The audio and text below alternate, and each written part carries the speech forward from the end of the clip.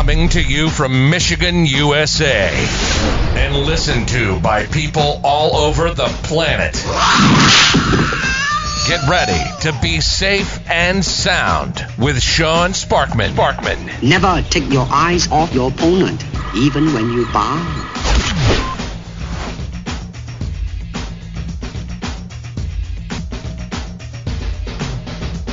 Welcome to the Safe and Sound podcast. My name is Sean Sparkman. Really excited to be bringing you somebody from Michigan today. His name is Nate Harris.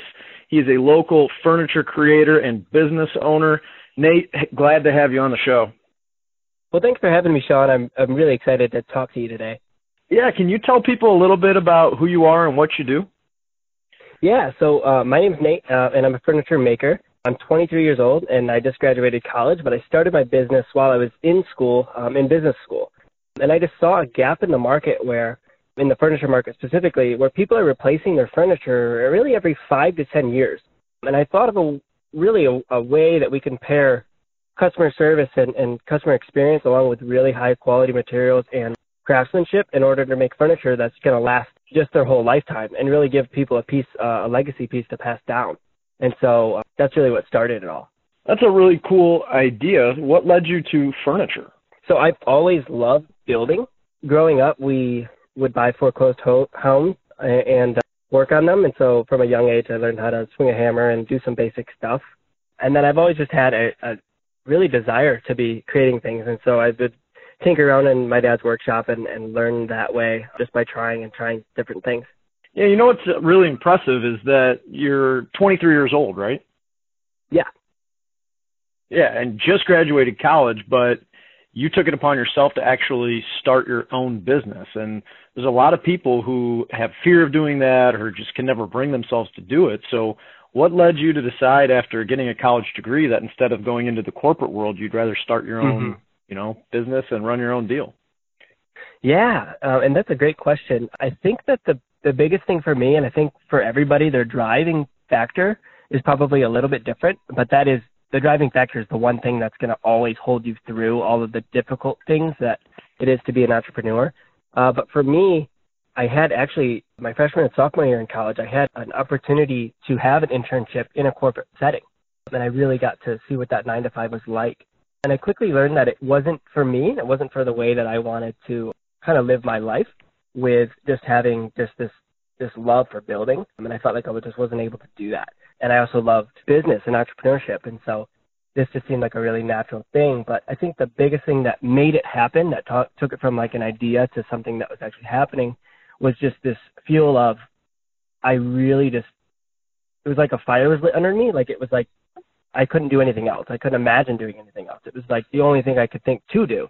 And so it just seemed like at all costs, I was going to make that happen.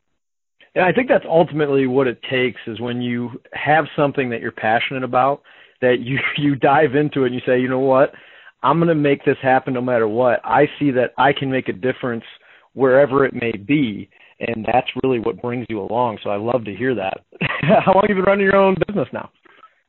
Yeah, so it's been a little over 3 years. I'd say actually coming up on 4 years now. Coming up on 4 years, and you're 23 years old. So what's it like starting a business and, at your age, running it successfully? Yeah, I think that, what's it like? It's definitely scary, just like I think starting any business would be. But I actually think there's a lot of advantages I have for being younger than, say, somebody with, a family and dependents. I have a lot of flexibility with my time, and I have a lot of flexibility with my income, being that I really am providing for myself right now. And I'm going to be getting married soon, so there's going to be some shifts, but especially while I was in college, I was living on campus. I was using the school's wood shop to be able to start my business. And so my overhead costs were really low. I didn't have, I had a meal plan on campus. I was living there. I didn't have to come up with really any income. And so that really took a lot of the pressure off of kind of making it per se, and put it right onto just figuring out why I really want to do it and what I really love about it. And then that set me up to be able to be, in a way, make it, I guess.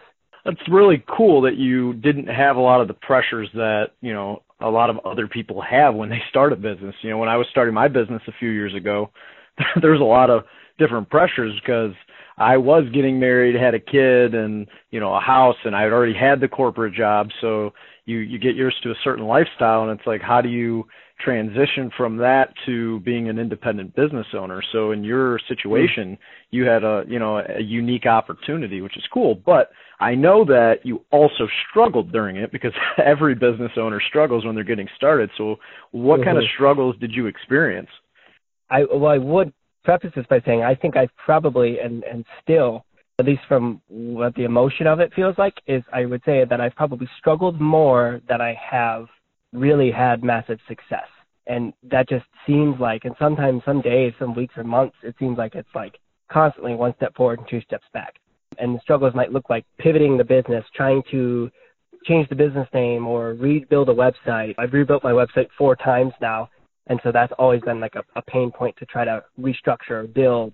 And so there's just constant struggles or constant failure. But I think the thing that has set apart is the mindset towards the failure, seeing the failure as something that is pruning and building rather than something that is saying I'm not going to be able to make it. I wouldn't have been able to be in the situation I am now without having, I would say, the amount of failure that I have had. Those have all taught me very, very crucial lessons that I wouldn't be able to do without. One that I can specifically think of, this is my very first dining table, and I was approached by somebody, again, it was a friend of my parents who, and that's kind of how I got my start, but they said, we've got a $750 budget, and we're really excited to build your table. And I was so stoked because I just thought that was like the absolute most you could ever get for a table, because I was like a college kid, and that was a ton of money.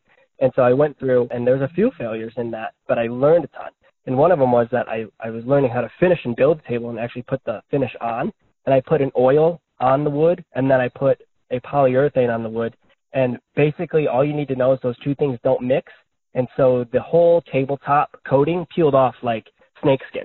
And so that was a technical failure that I had to strip the paint or strip the finish off and restart there.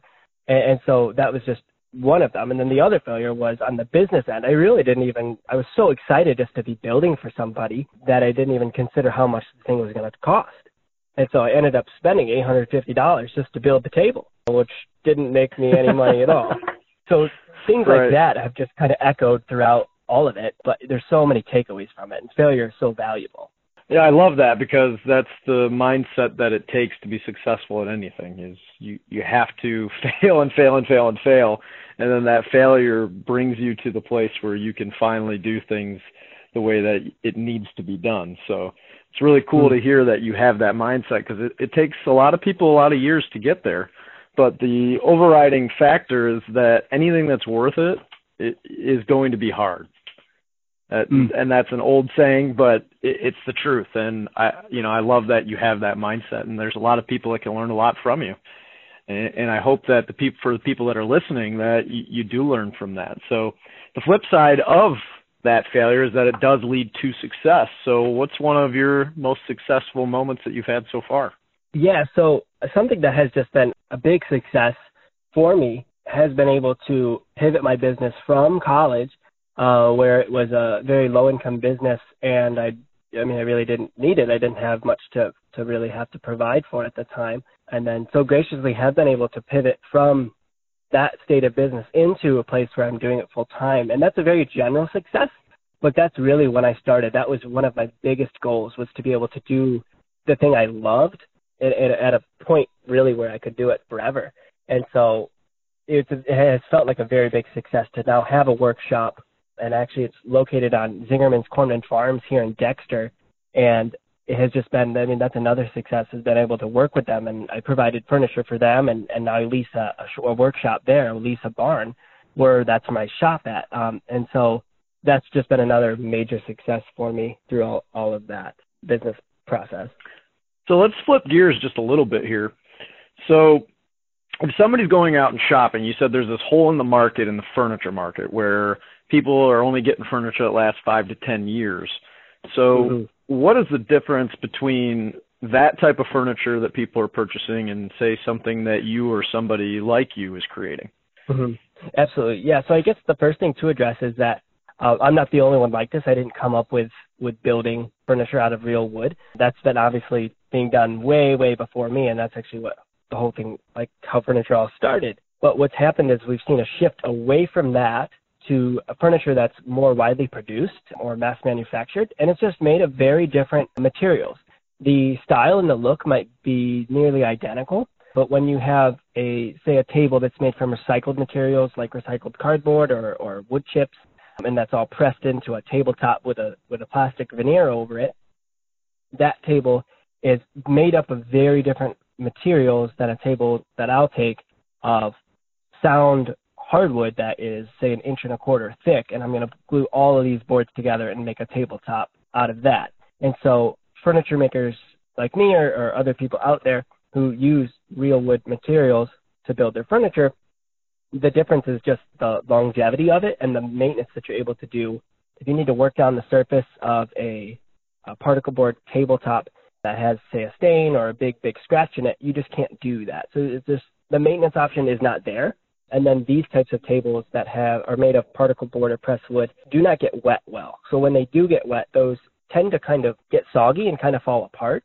And so when that happens, the table is pretty much ruined. And that sends you back to the drawing board of rebuying your furniture. But as it really turns out, the cost of a custom piece of furniture is typically only double, maybe a little bit more. And I know it sounds like a big jump, but it's going to last 5-10 times longer, or even more. I mean, your kids are going to get this type of thing.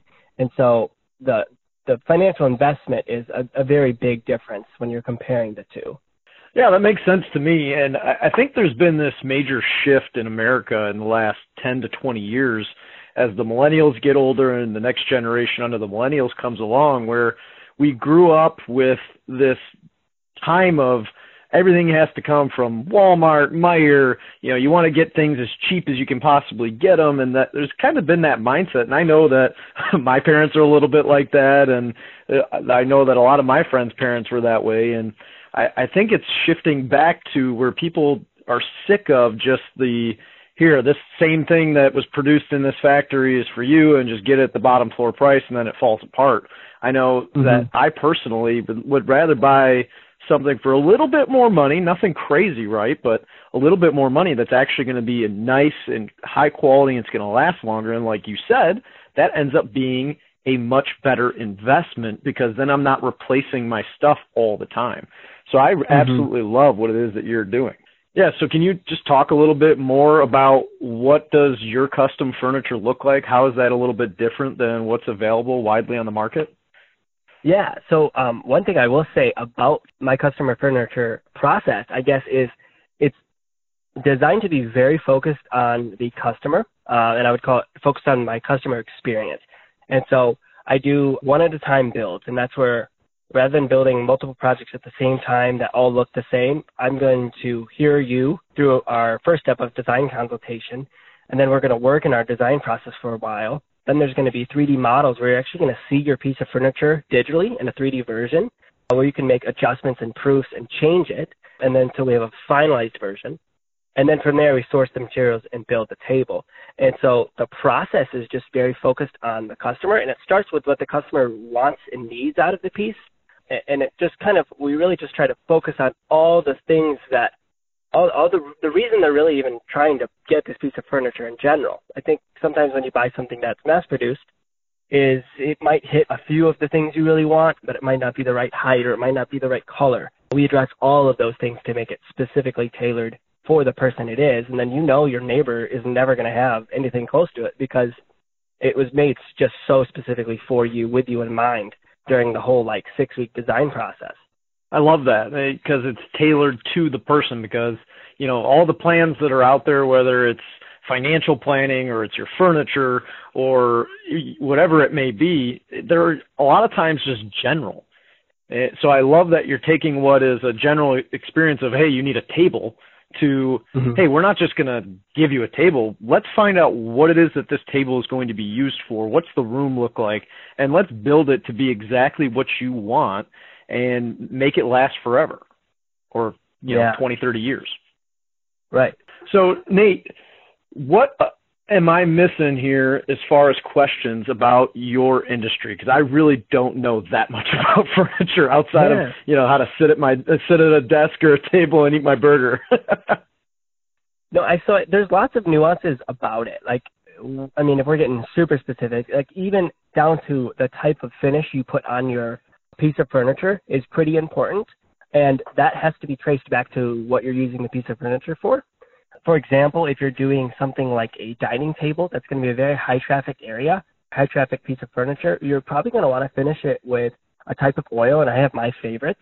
And that is because oils can be easily reapplied by the homeowner or by myself if I were to come back out. And that means scratches can be easily repaired. So if you get a scratch on your table, you can buff that scratch out and reapply the oil. Versus if you did a polyurethane, which is more of like a plastic coating, it's very, very durable, but it does scratch. And so when it does scratch, you have to take it all the way back to the shop, remove all of the finish, and then restart.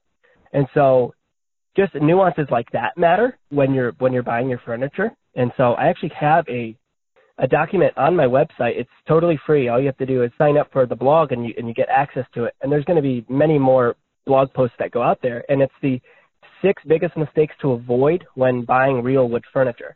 And so it addresses all of these things, like what types of wood to use, when not to use this type of wood, how the end grain should look like when it's lined up, and like the oil finishes and how the top should be attached to the base. All of those things are important things. And I've seen a lot of furniture out there that might get really close on some of them.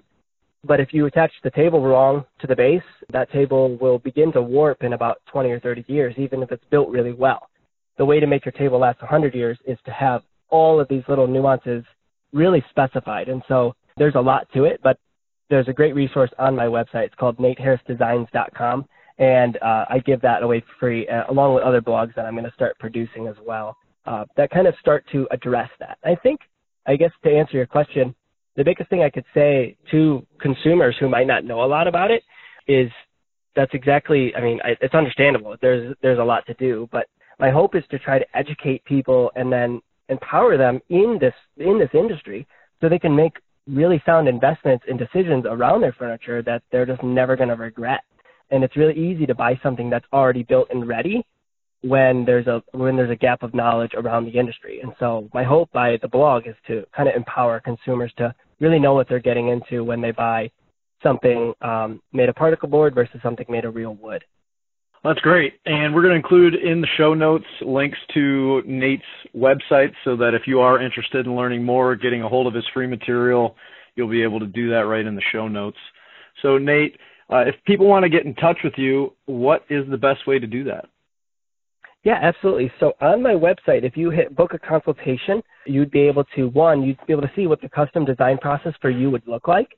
But 2 is you'd be able to just fill out a quick form with your name and kind of your project and some visions. And from there, we set up a call where we just go through the details of your project, what it might look like. And then after that, we're able to get enough information to kind of generalize a quote for you as far as what your project might cost. And then from there, we receive a deposit, and that's what moves us forward into the details of the design phase and then to the build phase. Great. Are there any questions that I should have asked that I didn't think to ask? I can't think of one at the moment. I guess the biggest thing is that there's always just going to be some level of uncertainty around carpentry for somebody who isn't right in the industry. And so my hope would be before somebody is to just buy something that's going to be easier, that they would just seek out resources and seek out something or a professional who's going to be able to advise them better in their financial decision if it is in furniture. Great. I absolutely love it, Nate, and I really appreciate you coming on the show today. So if you guys are looking to learn more about Nate, feel free to click in the show notes. And Nate, once again, thank you very much for being on the show. This has been a recording of the Safe and Sound podcast with your host, Sean Sparkman. Tune in next week. We're going to bring somebody new to you every single week from around the country. Thanks for listening to Safe and Sound Radio with Sean Sparkman. If you have questions or would like to suggest a topic for future shows, contact Sean at 313-246-9278 or visit the website at www.safeandsoundretirement.net. That's www.safeandsoundretirement.net. I must leave.